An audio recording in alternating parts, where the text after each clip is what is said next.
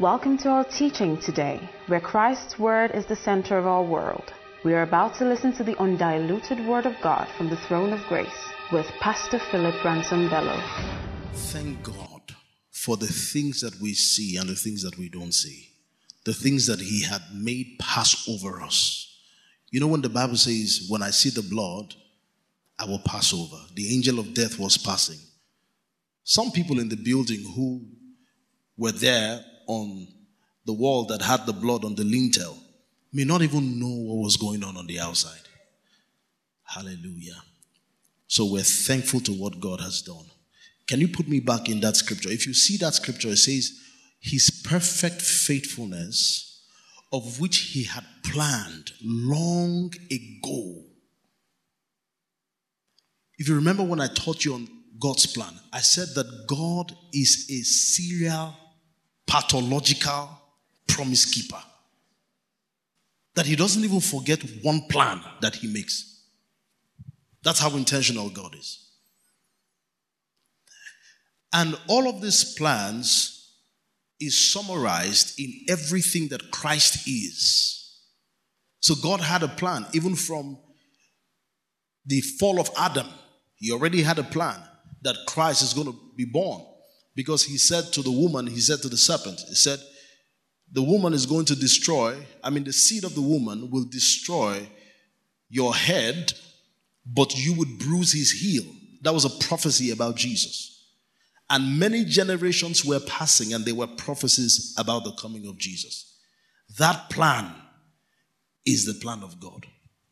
So if God is faithful to the extent that Jesus actually showed up and Christ became the first fruit of our salvation, if God was faithful to that plan and He saw that plan through, there's nothing God cannot do for you. So God is faithful. Praise God. In those days, we didn't used to have grammar in the way you see grammar now, spellings and all of those things. So how they communicated in those days were things with pictographs. Pictographs are like pictures that communicate what you're trying to say. So if you watch all those old movies, you would see drawings that are describing the idea of a concept. That's what you call pictograph. If you check the pictographic meaning of the word faithfulness, it actually means seed and blood. You would see the drawing of a seed and blood. Seed as in spermatozoa, which is the sperm of a man. Seed and blood. So faithfulness speaks of the commitment a parent has towards the child. That's what faithfulness is. Can a nursing mother ever forget her suckling child? It is hard to find. Have you seen a woman who is thinking about making her nails when she's in labor or when her child is sick on admission and she's going to make her nails? It's hard to find, except she's not the mother. So can a nursing mother forget her child? It's very impossible. So you see now, that commitment a parent has towards a child is the picture of what you call faithfulness. God is faithful to me. Now, the faithfulness of God now reveals further with this description that I've just given you. It reveals further the fatherhood of God and our sonship. Because if I say faithfulness is the description of blood and seed, describing God as a father, then it means that God indeed is Father. He's a father who doesn't forget his children. I was sharing last Sunday and I was talking to parents on how to see your kids as God's gift. And I said something. I said, children are not the working of your performance merely. Children are a gift from the Lord. Whether you're married, whether you're not married. We don't perpetuate adultery or fornication, no. But in the event that you have a child out of wedlock, God still loves that child. And that child still has a purpose. Amen.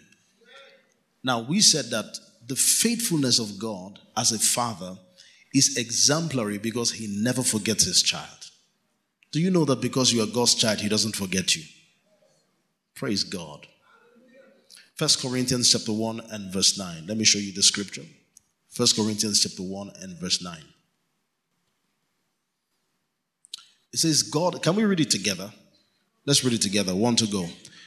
God who has called you into fellowship with his Son Jesus Christ, our Lord, is faithful. You can use the King James Version. It says, God is faithful who has called us into the fellowship of his Son Jesus Christ. You know, I hear when people say that your fellowship with God determines your relationship with him. Have you heard that statement before? That the deeper your fellowship, the deeper the relationship. It's not true. Nothing can be further than the truth than that. Your relationship with God is a function of covenant. It's a function of what he has covenanted in Christ Jesus. So his commitment to you is because he has to be committed to Christ. So that's why this scripture here says that God is faithful, by whom you were called into fellowship. You didn't call yourself into fellowship. Because before Jesus died, nobody could come or emerge to say, I am a son of God. It's impossible. So you were called into fellowship. So God is faithful. So it's not a function of your faithfulness that determines a relationship between God and you. It is the faithfulness of Christ. It's the faithfulness that Christ stayed through on that cross, did not, praise God. The Bible says that he was led as a sheep to the slaughter, and he opened not his mouth. I thank God that he opened not his mouth, because him keeping quiet and going through the pain, the flogging, the beatings, and the weight of the cross up until he gets to Golgotha is faithfulness. And it's a covenantal relationship between God and Jesus Christ. So therefore, we are beneficiaries of that covenant.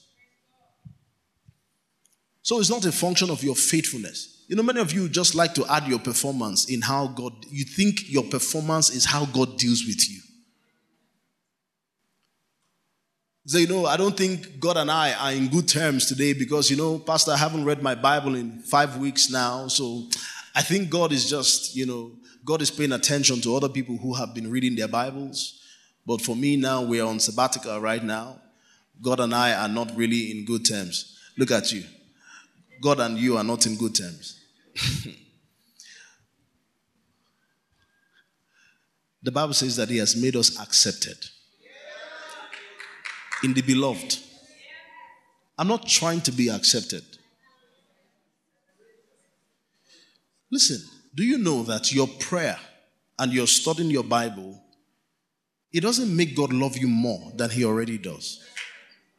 It makes you know that he loves you more. So you're studying the Bible, you're praying, affects you. It doesn't affect God.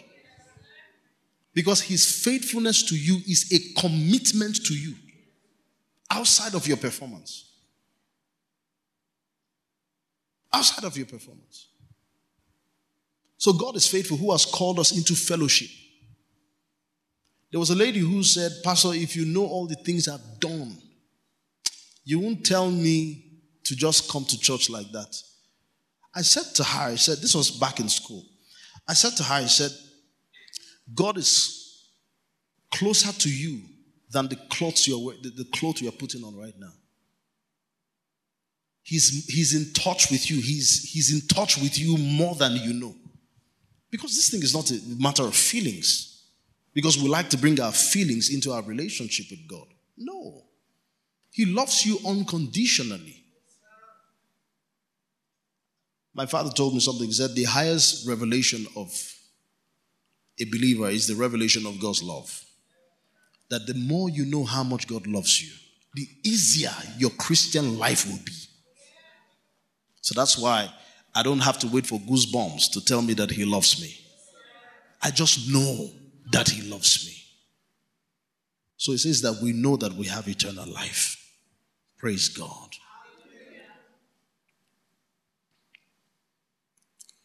So God is faithful in fellowship. God is faithful, and that faithfulness is not a response to your behavior. God looked at Peter and said to Peter, the devil desired to sift you as wheat, but I have prayed for you that your faith will not fail. I mean, if many of us were Jesus, now think about this. You have 12 disciples. They give you your job description and your life's mission. 12 disciples you must hire before you go. That before you go is sounding somehow, because that work is not for us, it's for only him. Now, they said 12 disciples, one of them is going to betray you. And then another one who is in your inner circle will betray you before you die. Not before you die, before he dies. Now, think about it. Jesus reaches out to 12 disciples. He doesn't treat Judas Iscariot less than he treats John or than he treats James or Peter. How many of you know today people who will betray you in the future and you will be the same? Let's be honest. Let's start from there. Okay, let's even go back. How many of you remember how you acted towards the person that you found out betrayed you? Now, if I tell you, I bring a word of prophecy to you, my brother, you see that your friend that you call that your friend, I saw a vision. He's going to betray you. He will rise against you. Some of you will not greet that guy again. In fact, the first thing many of you will do is to delete the person's number so that, because you want to manage your space. I don't want toxic people around me. You know, many of you go to this thing, counseling, and there's one thing counseling leaves out, and that's the revelation of Christ. You know, just when you go to that, they say, affirm to yourself that you are more than toxicity. Let me tell you something. I do it with it. I cut them off. Cut them off. You're not called to cut anybody off. That's not the spirit of Christ.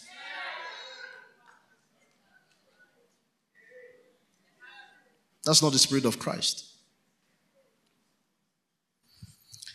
He said that when they slap you on the right side, turn your other face and think about it now. Man of God, please come. Because we want to practicalize what that scripture said. You know why I'm using him? Because I've known him from the beginning. This man of God has been friends with me for over 20 years. Over 20 years. We grew up in Kano together. Great man of God. Now, where's your right side? So we want to practicalize the scripture. I want the people to know that you have the Spirit of God in you. All right. So, but look at something. This is his right side. Most people are right-handed, right? They say if I slap you on the right side, so I can't slap on the right side like this. Because this is his right side. So, the picture of that scripture you read, if they slap you on the right side, is a slap like this. I am merciful for not doing what I really wanted to do. All right, so the picture of the slap is supposed to be like this. And in those days, according to culture, when you are slapped not like this, but like this, it's a challenge. Someone is calling your bluff. It's not just offense. It's not just someone is hurting you. It's actually a challenge. So he says, when they slap you like this, turn the other side. Don't respond to the challenge. It's not everything you respond to on Facebook and Twitter. Now, some of you have just one small quarrel with your friend. The next thing, your status has changed. Fake people Fake people are the closest around you, but sometimes you never know. And then when I look at some status, I'm just saying to myself, man of God, what really do you think inspires all those kind of... is it that bad that it's affecting your peace that you have to go to your status to even change? I make sure that whatever I put out there on social media is for the glory of God. You don't respond to everything. Any small thing you are on Facebook. Happy me. Who said you are not happy before? Because the happy me is a response to someone who is trying to make you look as if you are not happy. Just behave yourself and know who you are in Christ. Somebody say, I know who I am in Christ. If they insult you, love them. That's what God said. God is faithful who has called us into fellowship with Christ. So our misbehavior does not change God's faithfulness to us. It doesn't. Look at Jesus telling Peter. Peter is there bragging. Master, all these spineless people who you call disciples, they ran. But I, Peter, I'm not leaving you. As you die, I die. Where you go, I go. Did you watch that Yoruba movie, Ogogo, I die for you? Okay. He said, as you die, I die. As you go, I go. Jesus looked at him and said, Peter, before the cock would cry out 2 times, you're going to betray me 3 times. Now, Jesus knows ahead of time that Peter is going to betray him. But he says, in spite of your future betrayal, I have prayed for you. What is it that someone did to you that you cannot forgive? I'm asking you now. Because if Christ forgave you that much, what is it?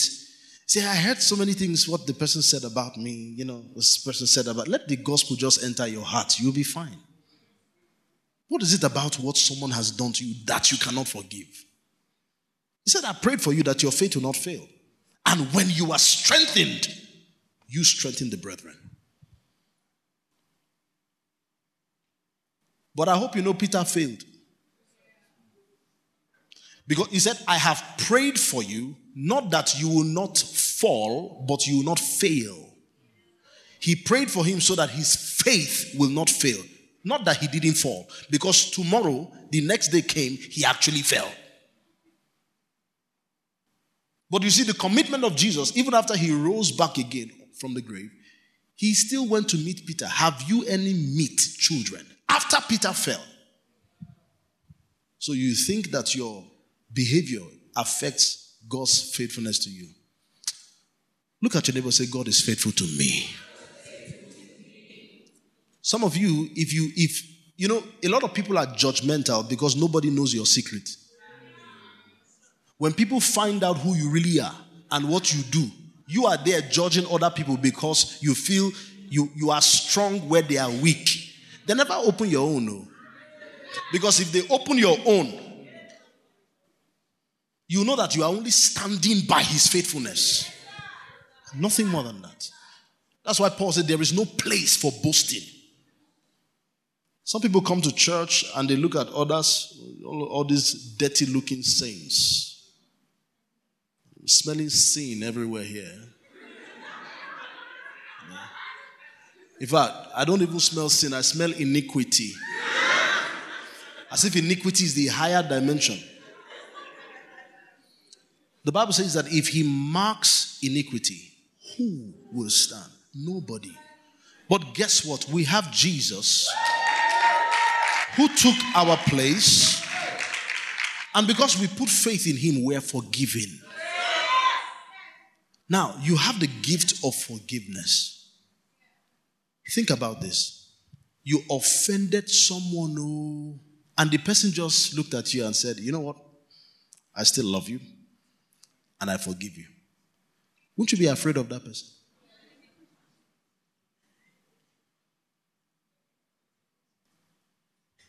Some of you may not understand because you've not really done bad thing before.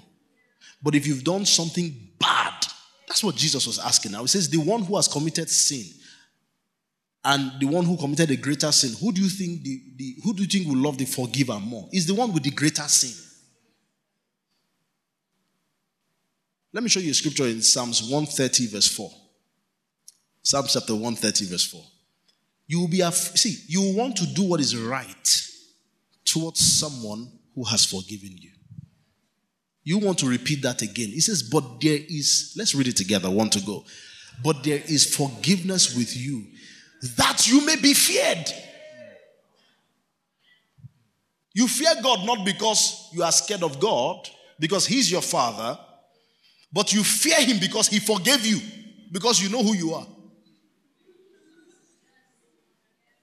And our forgiveness is because of what Christ did on the cross of Calvary. Finish. You didn't earn your forgiveness. You didn't earn your forgiveness. Now you have received forgiveness. Will you now go and start hurting the person who forgave you? You as a natural person will not do that. How much more with God? No. So we don't take our gift for granted. We don't do that. Like I always use this analogy, you buy the latest Samsung or iPhone, it can dance in the water.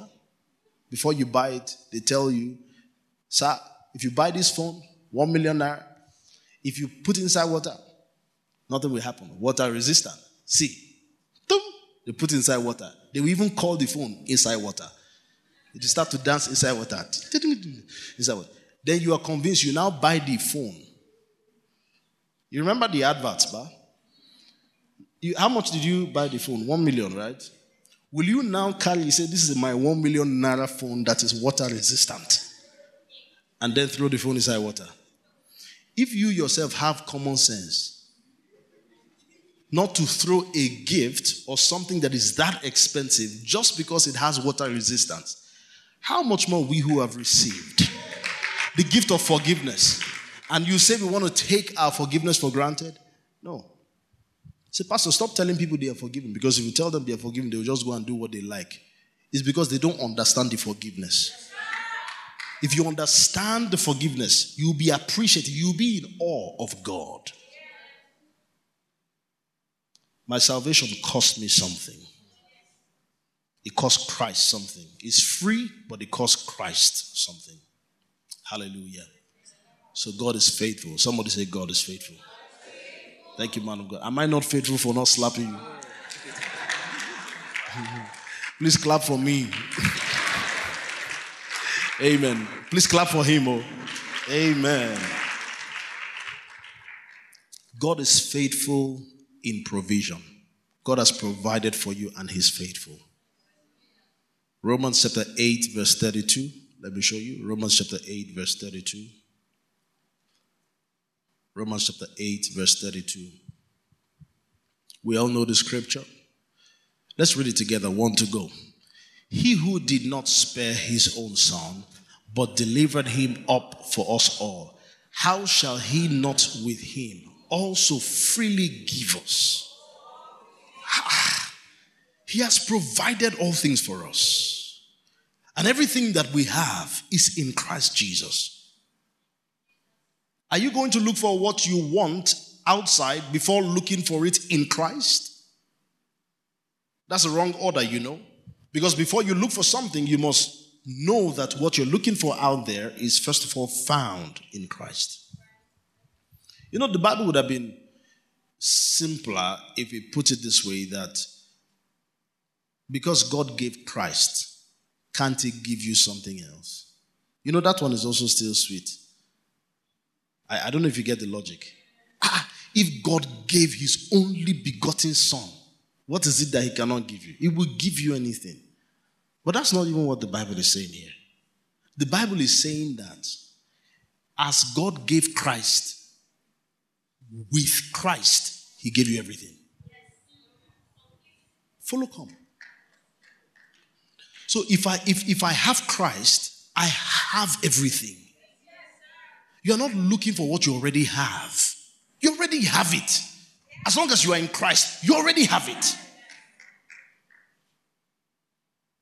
Oh, Lord Jesus, open the hearts of the people to understand this.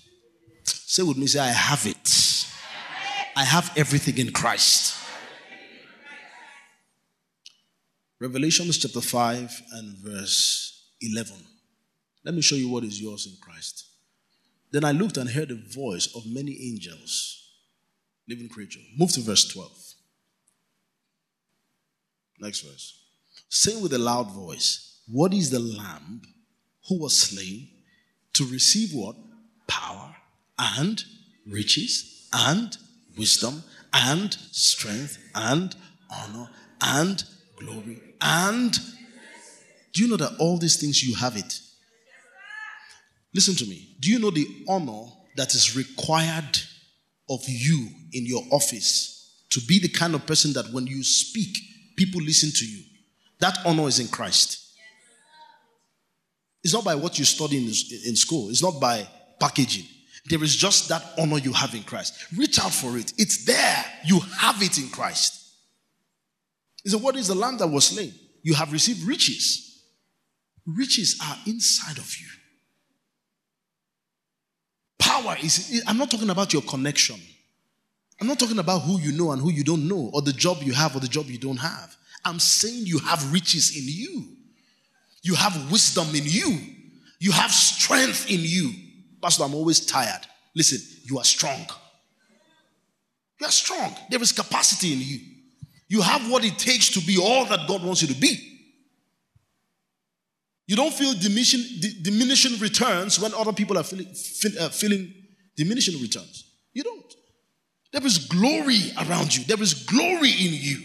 You have it in Christ. And then what else? You have blessing in Christ. So you're not asking God to do something that He has not already done. You are praying that He does in the manifest what He has already done in the position. It's done in the position which is in Christ Jesus. So He's committed to bring it out in the expression because He has already done it. Do you know you have beautiful kids in Christ? Let me come down home. Do you know that you have obedient children in Christ? Do you know that you have a beautiful family in Christ? Do you know that you have a successful life in Christ? Do you know that you have peace in Christ? Do you know that things don't bother you in Christ? Everything is in Christ. Hallelujah.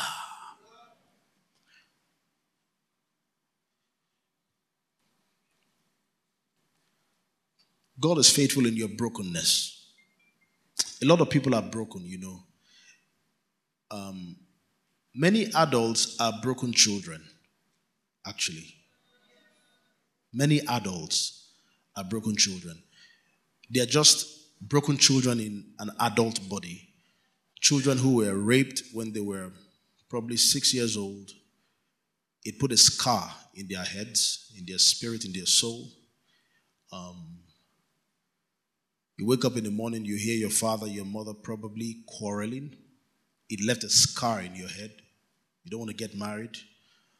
Or you're just broken. Maybe your father, mother was an alcoholic. It put shame inside of you as a child. Or you struggled with something personally. Or your pictures were not just right. Many people are broken. But you know that it takes only Christ to fix anything that is called brokenness. It's only God that can fix brokenness. Sometimes you pray for someone, you do all night, you fast, you tell the person, go on 4 days. The person comes back. And because the hurt is still there, it's not as if the knowledge is not there. I mean, they understand. They can even quote back the scripture you are quoting. The ones you gave them, go and read the scripture. They will quote it back to you. But the pain is still there. The hurt is still there. In fact, sometimes they will just change things for you, Seth. But what is speaking is the hurt, is the pain that is speaking. But you see, it's only Christ that can come and fix a little boy who was broken before, that has become a man, and it turns his life all around. It's only Christ that can fix a broken lady. Only Christ. It's not even your revenge. It's not even your seeking retaliation. Those things don't even heal the soul. What heals the soul is the peace of God. That's what fixes brokenness. But God is faithful in our brokenness. Praise God. He's faithful in our brokenness. God is faithful in protecting you. 2 Thessalonians chapter 3 and verse 2. We're going to be closing in a bit. 2 Thessalonians chapter 3 and verse 2. And that we may be delivered from unreasonable men or wicked men, for not all have faith. Next verse. But the Lord is faithful, who will strengthen you and guard you from the evil one. Whose word is this? Say with me, say the Lord is faithful, who strengthens me and protects me from the evil one. God is committed to doing that for you. Can I say this to you? No weapon formed against you. No, I mean it. No weapon formed. You know what it means to be fashioning something against someone? You look at the person and you decide. Hold on a bit. You look at the person and you decide that no weapon fashioned against you will prosper. In other words, you are fashioning a weapon as it fits the person because you have studied the person. But it says no weapon fashioned. That is, no weapon built to suit you will work against you. There's some of you, you've loved food from the beginning, from day one to the end. And if they want to kidnap you, they can use food to kidnap you. But God is even saying, no weapon formed. That food safe. No, that food, it no go still work. Some of you is money. The moment you hear money, your senses are all over the place. But it says, even when money traps are coming, it says, no weapon formed against you will prosper. Some people is women. They cannot see women. And may God deliver us. May God deliver you.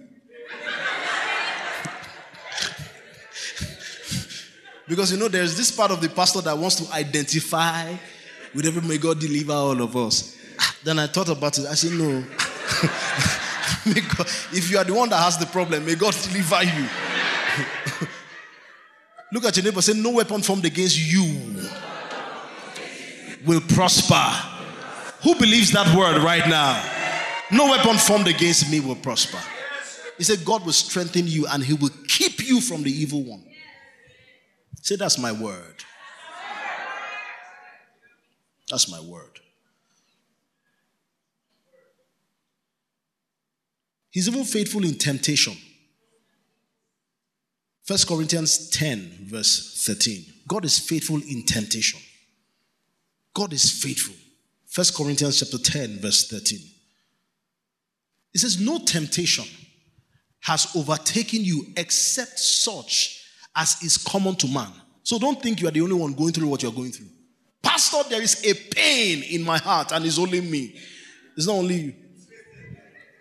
Other people are going through what you're going through. It says, but God is what? Faithful, who will not allow you to be tempted beyond what you are able. But with, that's powerful right there. It says, but with the temptation will also make the way of escape. In other words, God uses the problem to make a way. I don't know what temptation hit you recently. Temptation of worry, temptation of fear, temptation of doubt, temptation of low self-esteem, temptation of all kinds of temptations, weaknesses, falling, sin. But it says God is still faithful. And guess what? He will give you the power to overcome that temptation. Do you know that the real victory is not just in your success against temptation? The real victory is your success in doing what God wants you to do. Because temptation sometimes can be a distraction. Pastor, I have a testimony. What's your testimony? The Lord delivered me when the enemy came. I stood. Meanwhile, what God has asked you to do, you've not started doing it, but you are stooding. You are saying, I stood. Now, that deliverance is good, but temptation has a way of slowing people down, because when you give in to temptation, you are staying longer in a place where you are not supposed to be. There are many people who are just 4 years old according to the age of God. You may be 39, but you are just 4. Because according to the seasons that He has planned for your life to have an experience, you probably have not even scratched the first phase of God's season for you. First. But you are there, just trials and temptations, you are meant to walk over them. But guess what? It is by the Spirit and the grace of God. So if there is anybody here who is perpetually just falling into temptation, receive grace now to stand up. Say a better amen. You don't know if the person you are saying amen is by your side. Stand up and focus on what God wants you to do. Amen. So he says, no temptation. He says, God is faithful.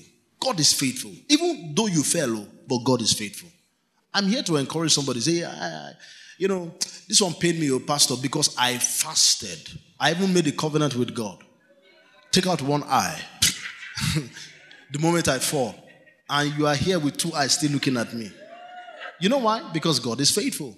God, cut my leg if I make this mistake again, because I want to show you that I'm serious.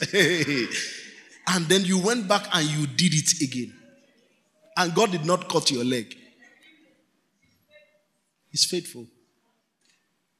But He has strengthened you to be victorious. Somebody say, I'm victorious. If God is cutting the leg of people, everybody sitting down here, crutches will be selling. Everybody sitting down here, some will have no leg. Some will have no leg. Some will not even have hand. Some of us will not even have any limb at all. This is what I'm saying, some of us. Not some of you, us. Praise God. Say, God is faithful. Let me give you a last scripture, then we pray and go. I want you to thank God sincerely from your heart today, okay? Hebrews chapter 6, verse 13 all the way to 18. Hebrews chapter 6 from verse 13 all the way to 18. It says, for when God made a promise to Abraham, because He could swear by no one greater, He swore by Himself. Next verse. Saying, surely, blessing I will bless you, and multiplying I will multiply you. Next verse. And so after He had patiently endured, He obtained the promise. Next verse. For men indeed swear by the greater, and an oath for confirmation is for them an end of all dispute. Next verse. Thus God, determining to show more abundantly to the heirs of promise the immutability of His counsel, confirmed it by an oath. The word immutability means something that doesn't change over time. That's the meaning of the word immutability. Next verse. Okay, and that by two immutable things in which it is impossible. It is impossible. If God looks at this speaker and says this is blue, you know it's black. If He says it's blue, it will turn to blue. Not because it was blue before, but because He said it. So God cannot lie. Even if He tries to lie, He can't lie. He said, for it is impossible for God to lie. We might have strong consolation who have fled for refuge to lay hold of the hope set before us. This is the covenant He made with Abraham. You know, when you use the word covenant, there are different kinds of covenants in the Bible. There are many. Abrahamic covenant, Davidic covenant, Mosaic covenant, covenant of the law, Messianic covenant. But there are two broad covenants. The old covenant and the new covenant. That's how you demarcate them broadly. And every covenant is a bilateral agreement. Do you know why people make covenants? Because we cannot trust our words. So that's why we make covenants. So I come, let me use you today. I'm going to use you today. Be careful. If I promise I, come on. If I promise I if you fulfill the part of the deal, I will fulfill my own side of the deal, which is to give you the land. But you have... They are already receiving for you. There was a day I gave Si something. Just borrowed though. Because then in my bachelor days, amen. Then Si was living with me in my bachelor days. I just borrowed Si something to use for church. Si looked at me. Thank you so much, sir. Thank you so much, sir. I said, no, I don't like this thank you. Because it's borrowed. I borrowed you. Don't be thanking me like that. But you see, that's how when you thank God, you are confident in what you know you already have. So I tell Si, I said, Si, if you do your part of the agreement, I will give you the land. Si says, okay. But because our words are not enough, we now have to enter into something that is deeper than words. Now we're going deeper now. Somebody say, go deeper, Pastor. And that deeper, go deeper with me. That deeper is called oath. So that it's not just mere talk. I go come, you go come. No, not be that one. Let's swear. So that, again, let's swear. So that in case what you say you do not do, we are bound by the oath. So covenant is a language of man, because man's words cannot be trusted. That's covenant. It cannot be trusted. So man have to go into covenant, and it's bilateral. Go back to what verse did we start from? 13. Go back to verse 13. You see how God made a covenant with Abraham. Okay, sorry, I'll still use you. Man of God, come again. Now, this is Abraham. This is an animal. You are not an animal. But let's say this is an animal. Okay? Normally, when you're going into covenant, what you do is you have to divide the animal in two and put one. So let's say you are divided in two now, because I cannot actually divide you in two. So I need another half that is like you. Now that might be a problem, because I don't know. Where is Jerry? Jerry, come here. You are the only one that can fit into this thing that we want to do here.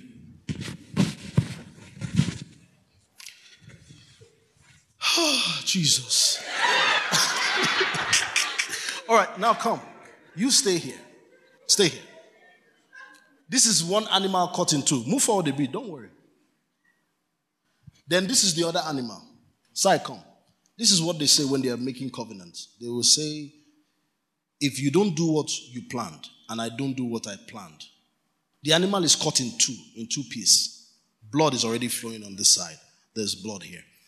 They will walk through the blood and say, no, I'm missing something. I need a hefty person. Basi, come.